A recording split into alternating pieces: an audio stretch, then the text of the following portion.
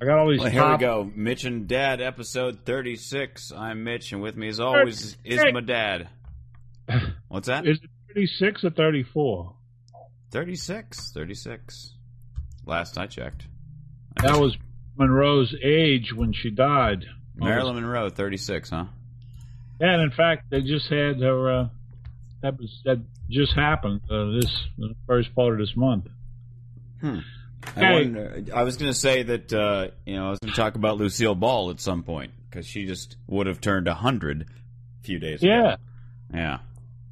Well, that's and Dad would have turned 94 on August the 2nd. Wow.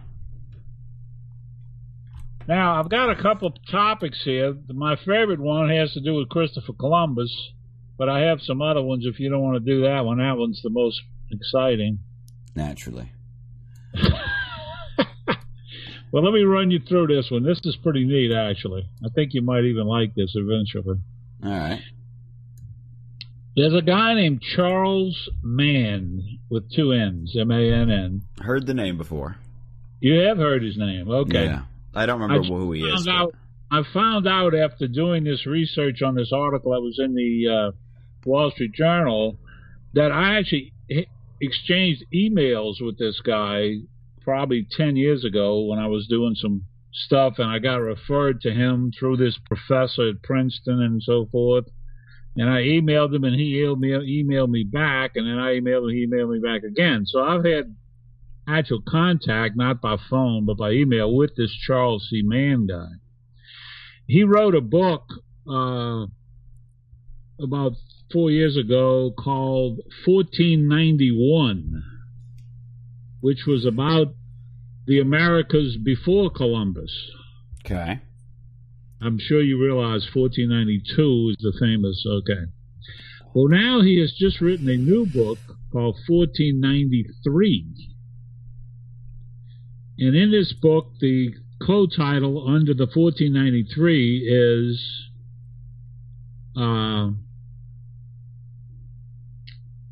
The New World Columbus Created. Of course, that caught my attention immediately. Naturally. And I've already ordered the book, or Jenny has ordered it for me. And I've been doing some research on it. And in fact, there was a review of it in today's Wall Street Journal. What this intelligent human being is writing is, have you heard the term Pangea? Pangea, yeah, when the Earth is all one, yeah. Exactly. Well, what he's saying is that Christopher Columbus, the results of his voyages to the New World, has actually created another Pangea, because the world has become one again. And it's based on, this hypothesis is based on the fact that the trade that we do started with Columbus. The bringing of cattle from England, and the shipping of tomatoes to Italy, and the selling of goods all the way in China. Sweet potatoes we shipped to China. They never had anything like a sweet potato before. Trade that came later from the Spaniards that was in the Pacific, the trading of silver and silk. Now, I did want to briefly, because you mentioned it just now again, and you're the only person that I ever heard this from, and apparently now Charles Mann as well, which makes it slightly more interesting. It lends validity to my accusation. Yeah. Well, I mean, what I was going to say is specifically tomatoes to Italy. Now, yes. I recall you telling me that prior to Columbus, there were no tomatoes in Italy. They'd never seen a tomato. No.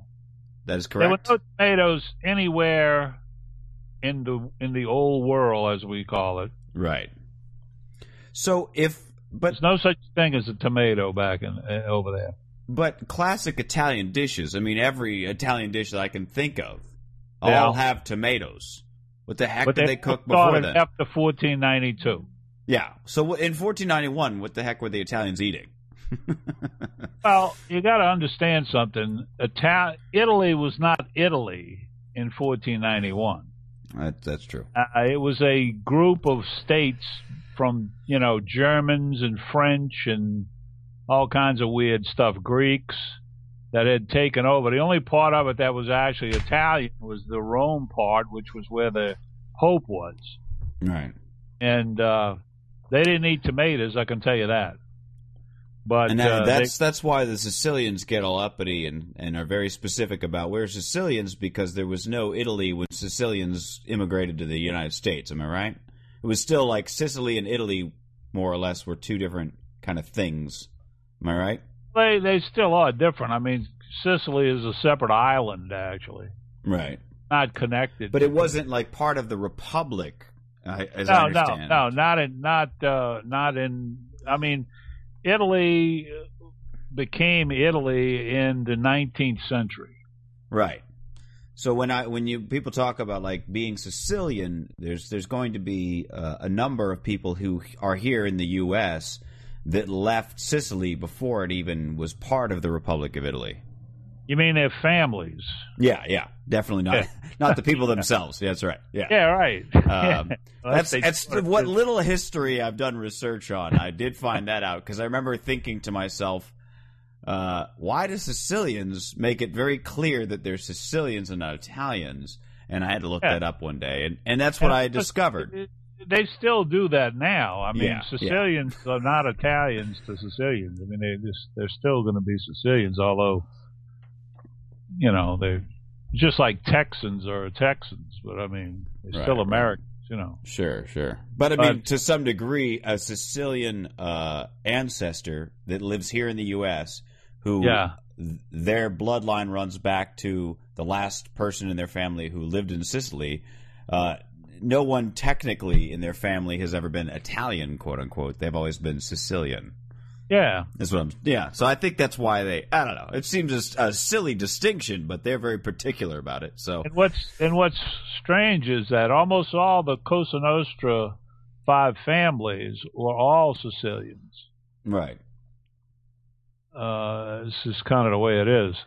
Now, Lucky Luciano was not Sicilian. He was Italian. Mm.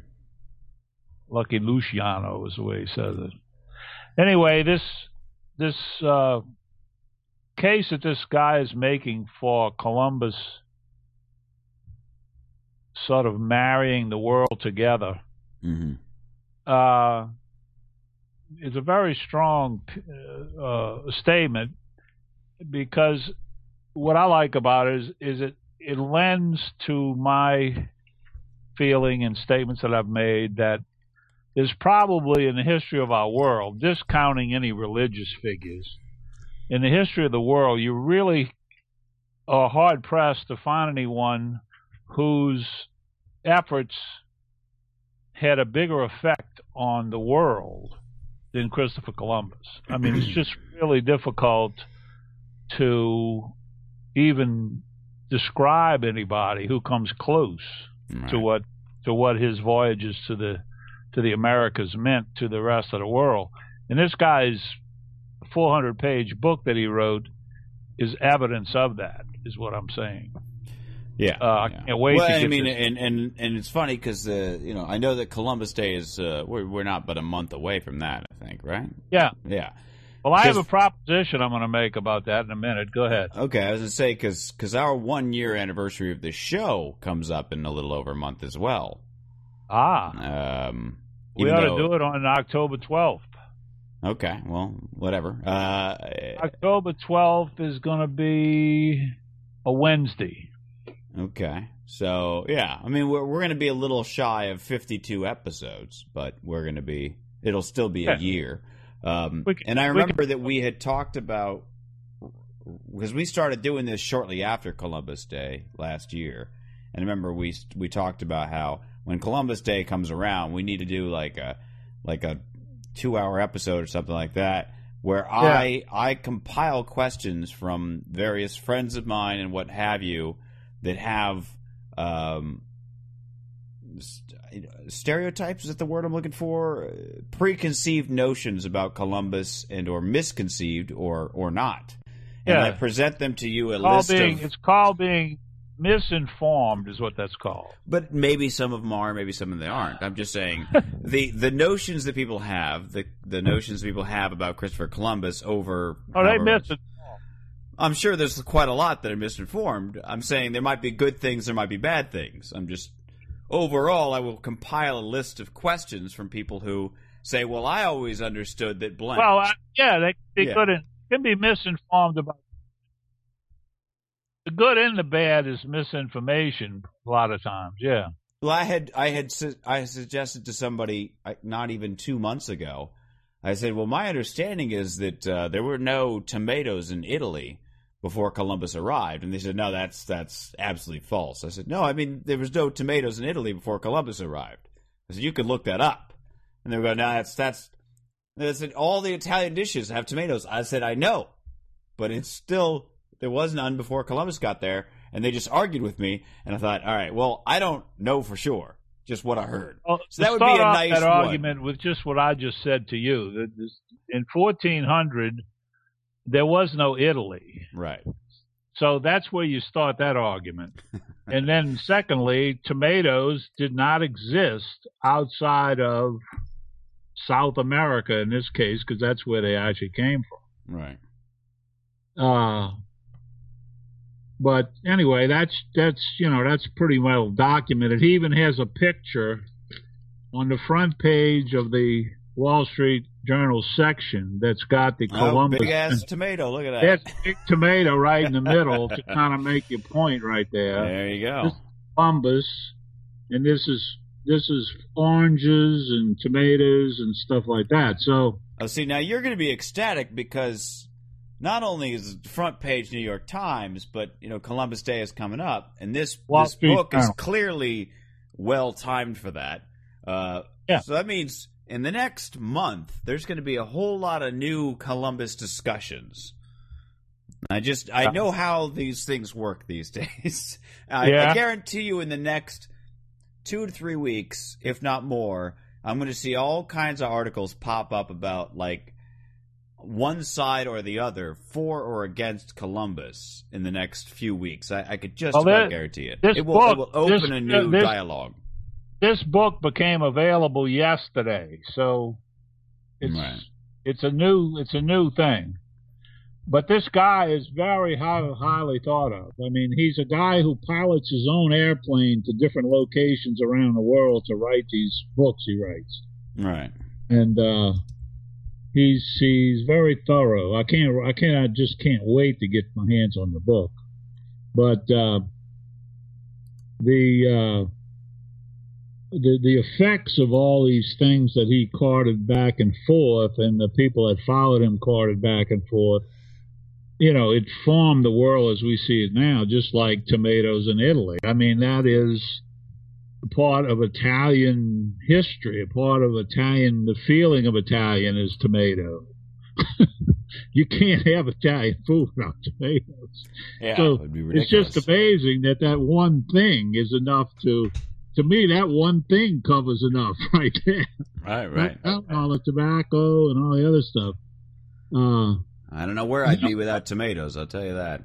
He also found in doing this research that native people, including black people who came over with the conquistadores, bringing them from Africa, when you include them along with the natives that lived in South America and North America, their population dominated the New World for many, many years. I mean, centuries.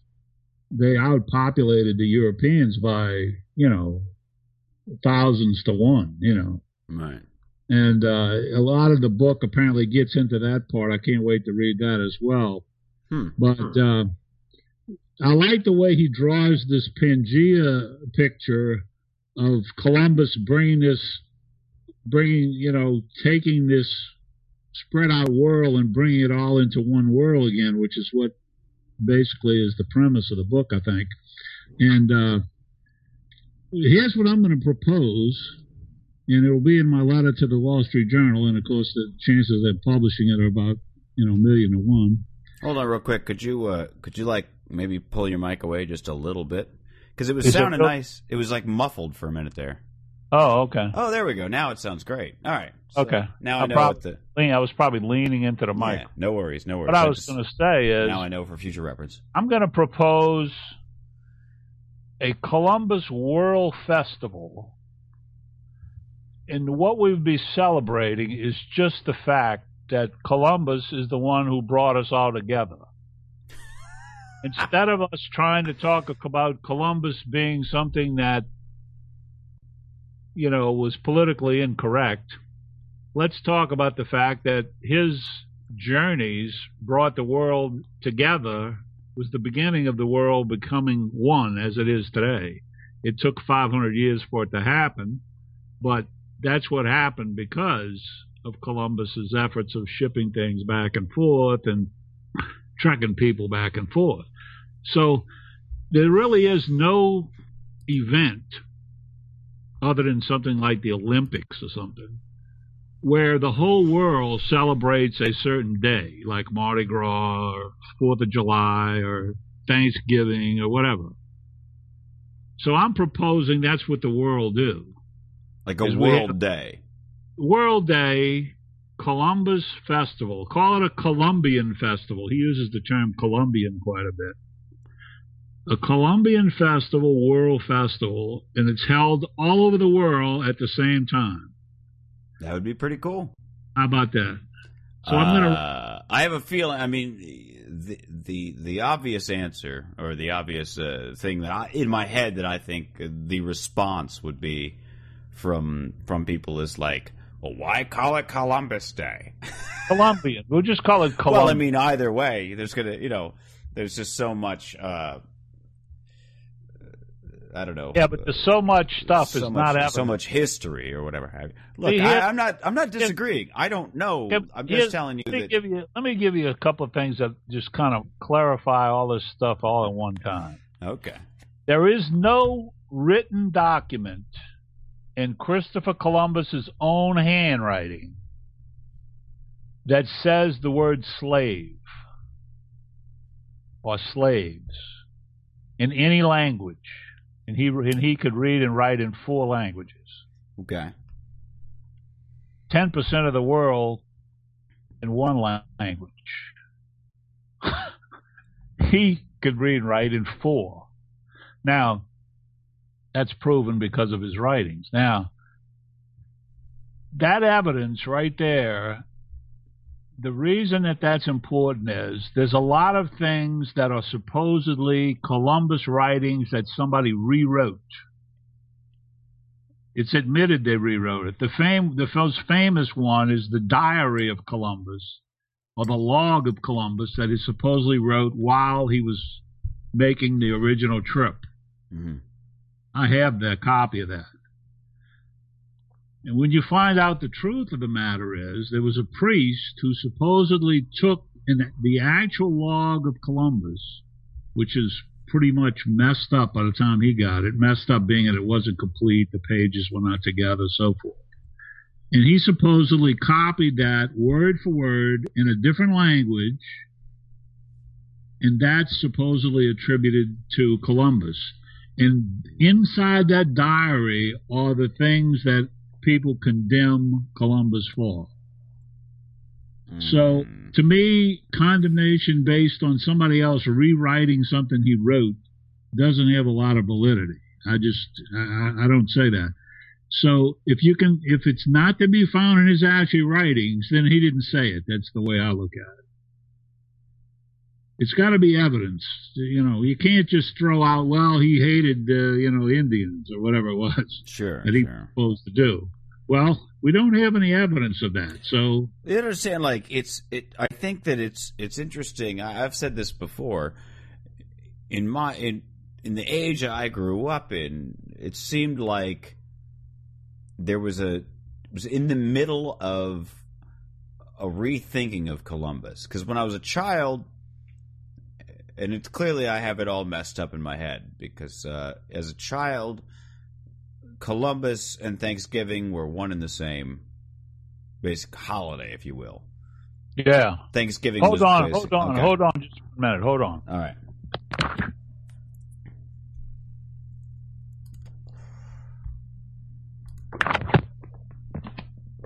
Okay, go ahead. I'm listening. Okay. Yeah, it seemed like they basically celebrated Columbus arriving as that was the Thanksgiving. And then it was, I mean, like when I was kindergarten, first, second, third grade, that was kind of, it was kind of how we got it in our heads. And that's, they probably were just trying to make it easier on us. And then, you know. Well, it sounds similar periods of the year, you know. Yeah. And I mean, you know, he found the New World and all this, and there's, you know, British settlers came over afterwards. So to some degree, there's a relation, certainly. But, you know, and then, you know, for a few years after, probably till about middle school, 7th grade, that would be. It was, no, they're separate events, and Columbus sort of founded America, but kind of by accident. By the time I got to high school, he was a bumbling idiot and a slave owner, and he didn't do anything for anybody, and he gets a lot of credit because he was stooping the queen. You know? Okay, now, yes, let me just show you this. That's how twisted the view has gotten just in my lifetime. See this book? A People's History of the United States, I do. See who wrote the book at the top? Can you see his name? No, I can't. Howard Zinn. Zinn, okay. Nice little Jewish guy. This book was the textbook of the history of America in every public school in the United States for 11 years. This book starts with Christopher Columbus. And in this book, you will read about how Columbus did all the Arawaks in the Indians and what he did to them and how he massacred them and how he hated them and how he made them slaves, all of which is not true. We have no evidence of it from Columbus's own words. But it became history to all the kids that went to public school for 11 years. That would probably have included me. And when you read it, I went and bought it just because of this.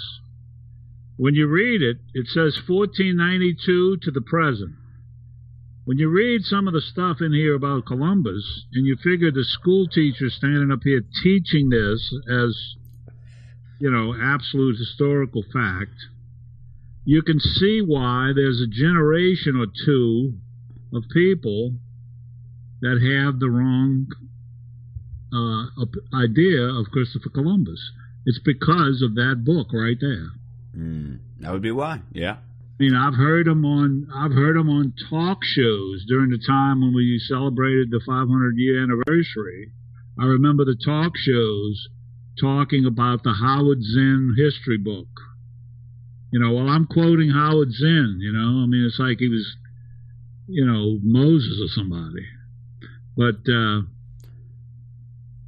it almost made me puke to read it. You want to pull it? I'm sorry. Yeah. If you pull it like out from your face a bit, it sounds a lot clearer. Oddly enough. Oh, you like that? Yeah, that sounds clearer. Well, that's because I got it under my chin. No. Well. Okay. Anyway, sorry. That was topic number one right there. All right. For Columbus. I mean, that's one of those ones that you know, I hope to go into more depth. I really do, but I feel like I don't want to waste the whole episode that we'll eventually have. We don't need to do that. We just want to cover that. Now I want to talk about some positive news. You know, we had fun talking about some of the future technology things. Yeah. I have two more of those. And it's funny, we were talking about the Irish potatoes and the Scots and all these people that came over to the United States. The Scots have discovered a way to turn the North Sea strong wave currents that are present at all times in the North Sea right next to Scotland. They're producing their energy for electricity now from the ocean. Ah, makes sense. They have huge, like, pontoon tubes. Like, I saw a picture of it in the Bloomberg News magazine that shoot out into the ocean. And the waves move the pontoon. And every time it moves, it's shooting the liquid that's inside of it is going through a turbine, and it's turning these turbines to create electricity. They use a lot of nuclear plants to do that presently, and they have been able to reduce the use of nuclear usage by 42% by using this ocean wave thing. They're thinking that's possible that with more advancement of this idea that this might be something that could be used in other places. But I found that pretty interesting. Yeah. Somebody was actually doing something like that, and where a whole country is being affected. Now, it's not a huge country, but still, that's pretty neat. Now, the thing that you're going to really like if you don't know about this, and you may already know about all this, there's a company. Where did I write this one down? Illuminate. Have you heard of that? No. Luminate is the name of the company. They were originally named something else, and they changed the name to Illuminate. What they do is, this is unbelievable to me, they have taken trillions, is the terminology used here, and I'm not making that word up, that's part of the article. Trillions of photos off the web, on the media sites, on websites. They've taken these photos and they have installed them in a software package so that you can take your cursor to a picture of a girl with earrings on, click on the earrings, and it tells you either like the store she bought them in, or who made them, or what brand they are, or something like that. It's a form of advertising. Okay? Sure. So what the idea is that, like Macy's is already paying these people all this god-awful money, and they've been able to produce like hundreds of thousands of photos of products that are sold at Macy's. So like you see these shoes on some little girl running in the street, you click on the shoes and it says Macy's special, blah, blah, blah. Right. $8 or something. Like, oh, what software is that going to be? That's really fun right there. I mean, I think that's a great idea. And these people are going to make a large fortune from that deal. Oh, absolutely. Well, I mean, the big thing...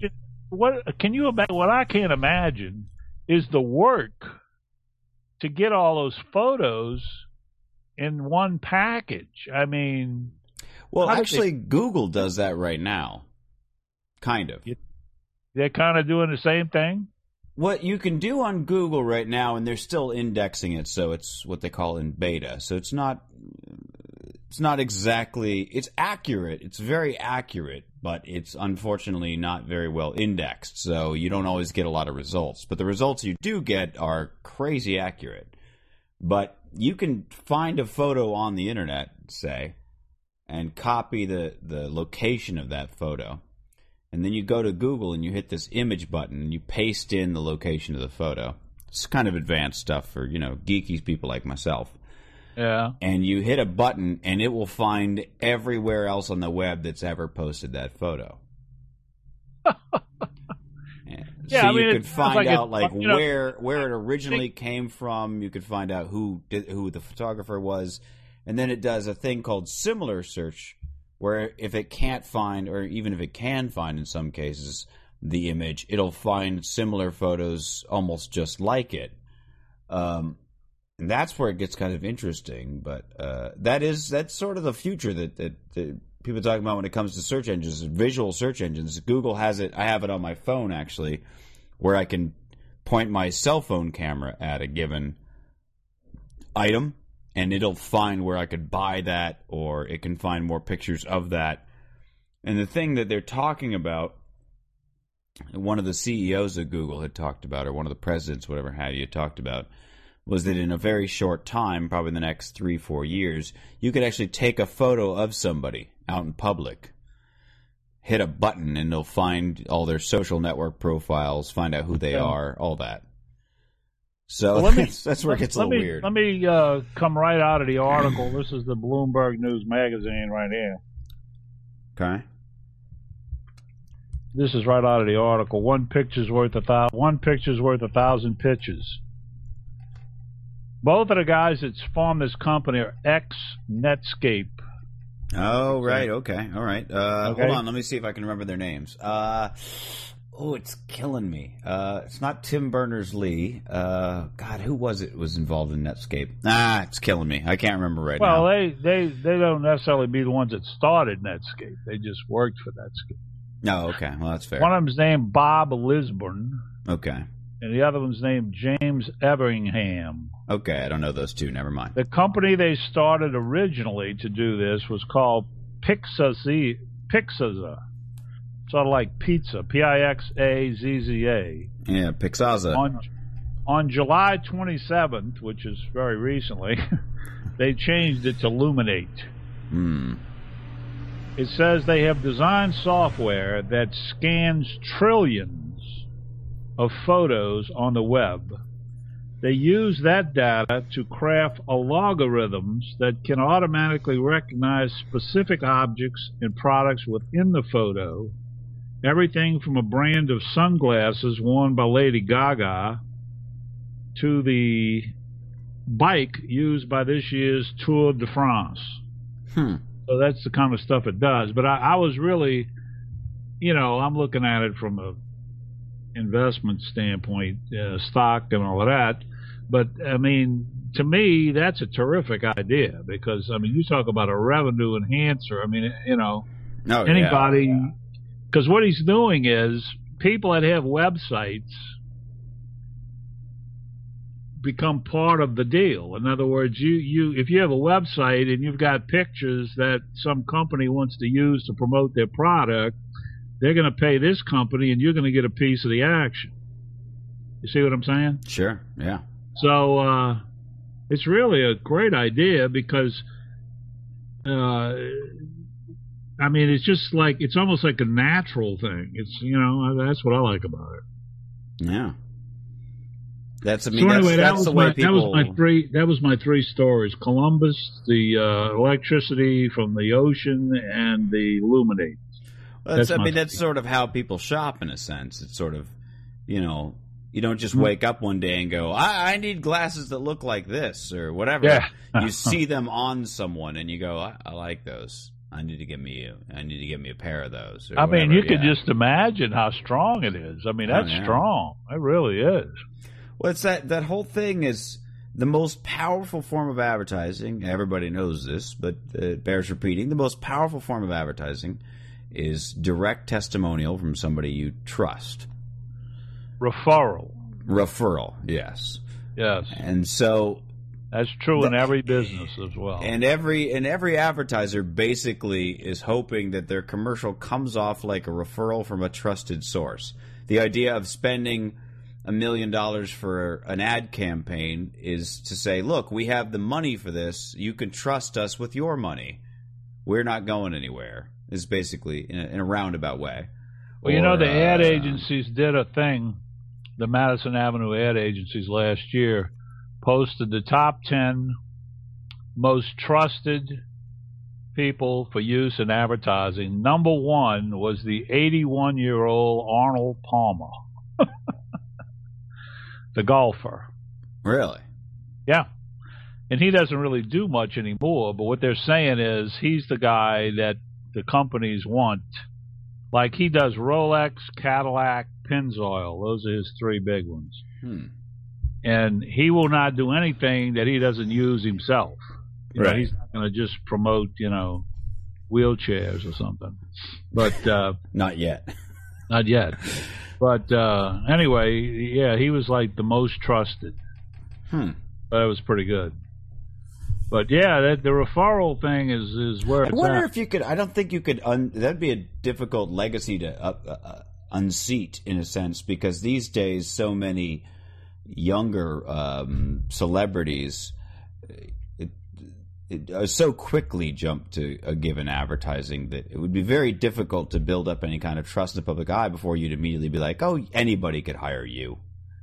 Exactly. Well, that is the sense you have with almost all of them, really. Sure, absolutely, yeah.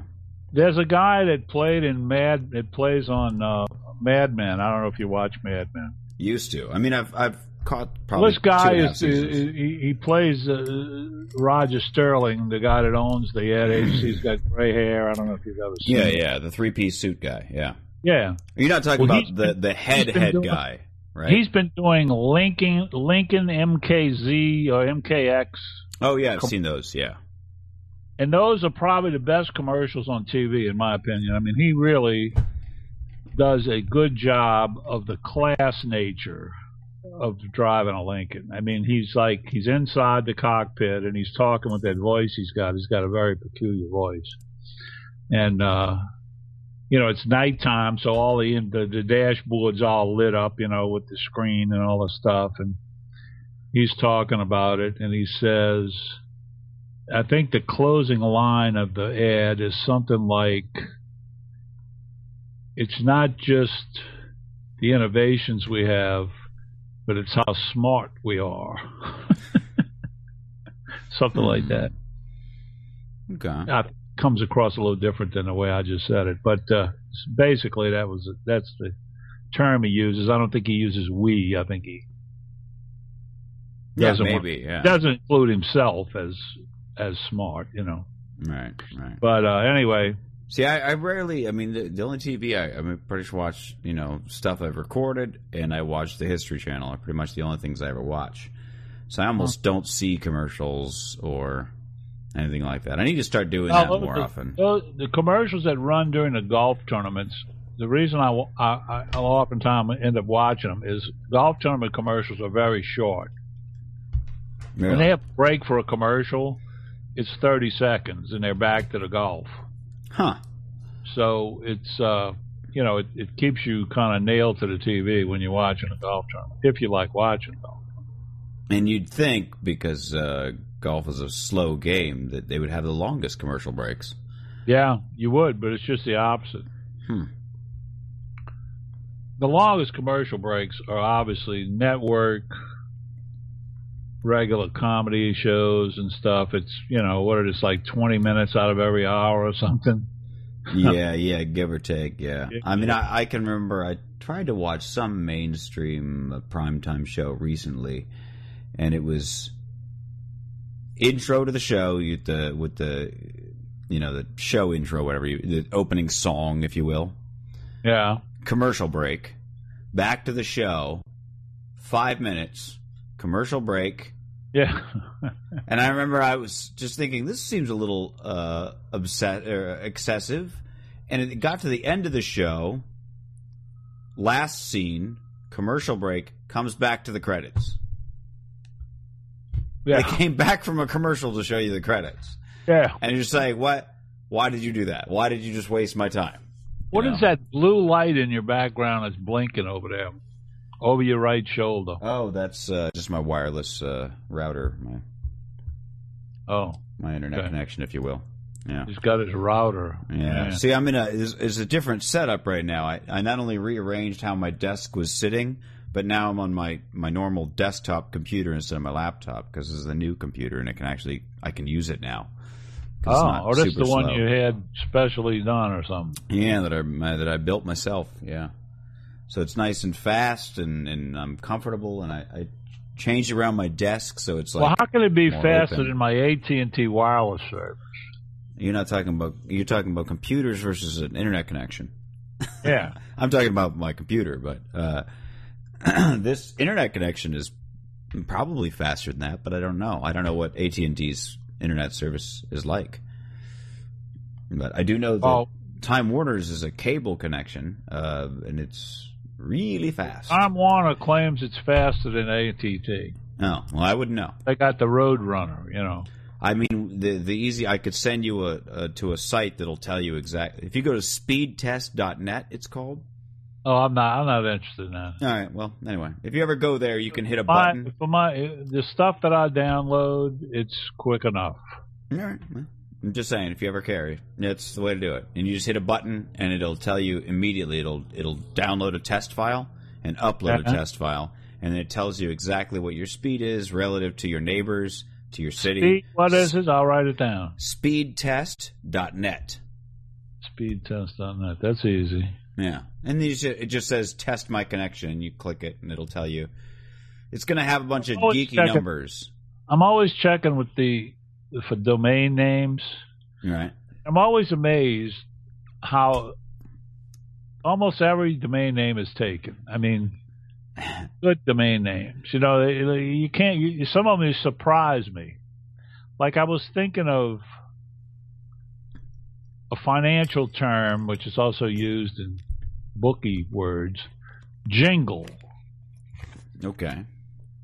I was thinking now, jingle is an old word. Nobody's using that with their domain name. That could be a commercial jingle in a song, That or a jingle for a tea show, or a jingling change in your pocket, or well, that's what it is. Jingle bells, or jingle is you know, it's a gambling phrase actually, but yeah, jingle you know is the sound of jingle bells. You know, right? Well, I can remember.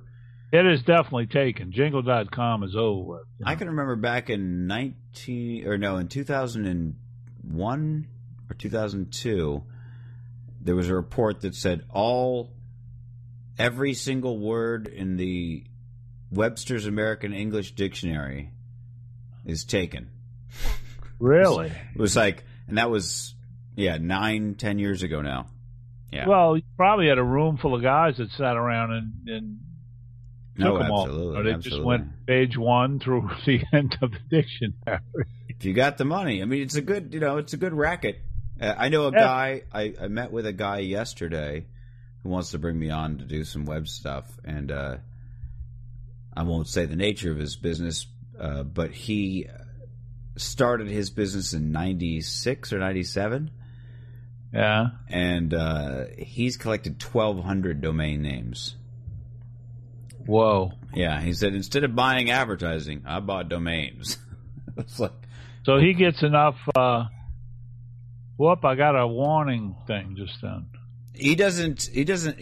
These are actually all domain names he has for his own business that he hasn't used yet necessarily, but he's always kind of built this, he's got this idea of building this empire, and when he builds out, he always has these domain names to use. Naturally, if somebody comes along and wanted to use one of those domain names, they could certainly buy them from him, I'm sure, but who knows if they will. That's the idea, isn't it? I mean, isn't that the idea?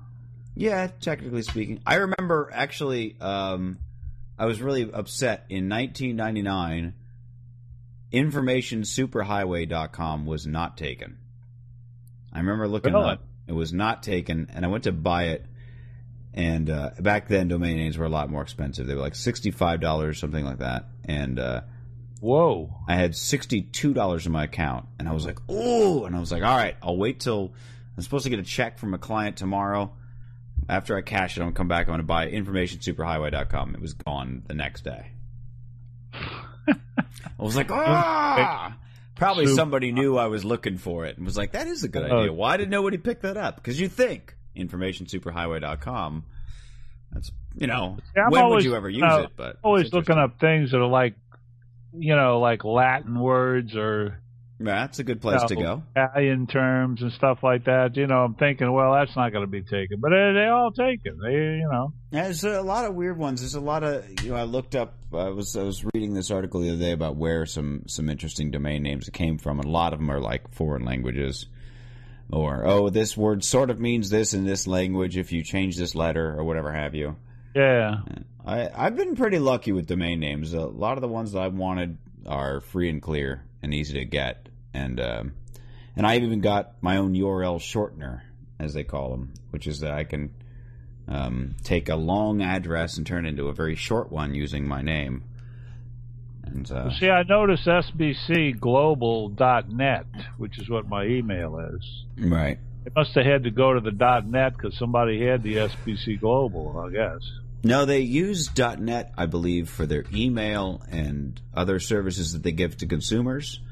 .com is their own website. So they don't want to. So like if you get if you work for SBC Global, your name is J Smith at sbcglobal.com because you work for SBC Global. But if you're John Smith and you have an SBC Global account, you'd be jsmith at sbcglobal.net. I see. A lot of people do that. A lot of companies did that for a while, and I think still do. What kind of clothes is that you wearing? I was just a. It looks like a sweater. It's like a thermal shirt. It's 108 degrees over here. Not over here, it ain't. I know, it's 72 over there. Yep, I was about to say that. 72, well, I watch your weather. I check the weather at every... And I'm inside. I got AC. I'm fine. It's just a comfortable shirt. I like long sleeve shirts. It's 10 minutes to 9. All right. It's not 108 at 10 minutes to 9, is it? Well, it's about 101, I bet you. I've heard you guys are going crazy. The Ranger baseball team plays here in Arlington. And Tuesday night they played a game, and at 10 o'clock at night when the game ended, it was 101. Wow. Yeah. We are in the middle of heat like I've never, ever experienced right now. And climate change is still just a hippie theory, huh? Oh, climate change. Understand how I am about climate change. Climate change that has to do with the atmosphere and the moon and the sun and all that, I buy that. Climate change caused by people, no way. No way, no how. We don't have enough of an effect on the size of the globe and the atmosphere around us. We're like grains of sand. I mean, there's no way we could do anything that affects the big picture. I'm going to leave that one alone because we'll leave that one alone. I'll leave that alone. You could not be more wrong, but I'll leave it alone. All right, I'm going. All right, you go. Good talk. Glad we got your microphone thing worked out. Next time you got to come up with some of the topics. I would have. I had the Lucille Ball I was actually going to talk about. It's interesting. It was interesting to read over not only the history of her show, but kind of a history of American TV in a sense, just reading about her. But this is a coincidence. You know that, don't you? How's that? Today, as we speak, I bought Jenny a complete set of the 3rd season of I Love Lucy. Wow. Set. Today I bought that. That's crazy. And here you are talking about Lucille Ball. Well, it happened the other day. It was on Google's, if you went to Google's search engine, if you typed in google.com the other day, instead of the Google logo, it was a giant TV, and you could watch I Love Lucy on Google's homepage. It was like, instead of, and they had the search box below. I hope I never get to watching things on TV from the computer or watching things from TV on the TV from the computer. Radio. I hope I don't do that, but I know. Well, I was going to say what was fascinating about reading the I Love Lucy stuff was when they talk about Cher back then versus Cher today. Yeah, and it was something about one of the most popular episodes of I Love Lucy had a 78 share. 78% of every home in America. Well, I mean, if you get an 8% share, it's big now. Yeah, but I mean, just to think, they said the highest share ever was when Elvis Presley went on the Ed Sullivan Show. It was an 82 share. And just to think of the fact that 82% of America tuned in to watch Elvis Presley on Ed Sullivan Show. Well, that's the sort of thing where you could walk into a grocery store the next day and ask every single person there if they saw the performance, and you'd be lucky if you found one who didn't. Well, I remember that vividly because of the hype of it from the week before, when he announced that Elvis was going to be on. And basically, I don't know anybody that didn't watch that. I mean, it was like... it has to be 5 farmers in the middle of Kansas that didn't see it or something, because 82 share. I mean, come on. There was apparently a water problem because during the commercials, all those people got up to take a pee, and in some cities there was a low water problem because there was so many flushes at the same moment. That's true. I don't doubt that. That's It's just hilarious. That's hilarious. Wow. All right. All right, we'll talk again next week. Enjoyed it. Love you. Be careful running around over there. I certainly will. All right. I had more topics, but they were all, it's okay. We had good topics. Oh, we'll go today. to them next week. Well, I'm not going to come with any topics. All right. Well, it was mostly personal stuff, but all right. Take care, Dad. You got it. It's on your thing. All right. Sounds good, Dad. I'll talk to you next week. See you later. All right. Love you. Good night. Bye-bye.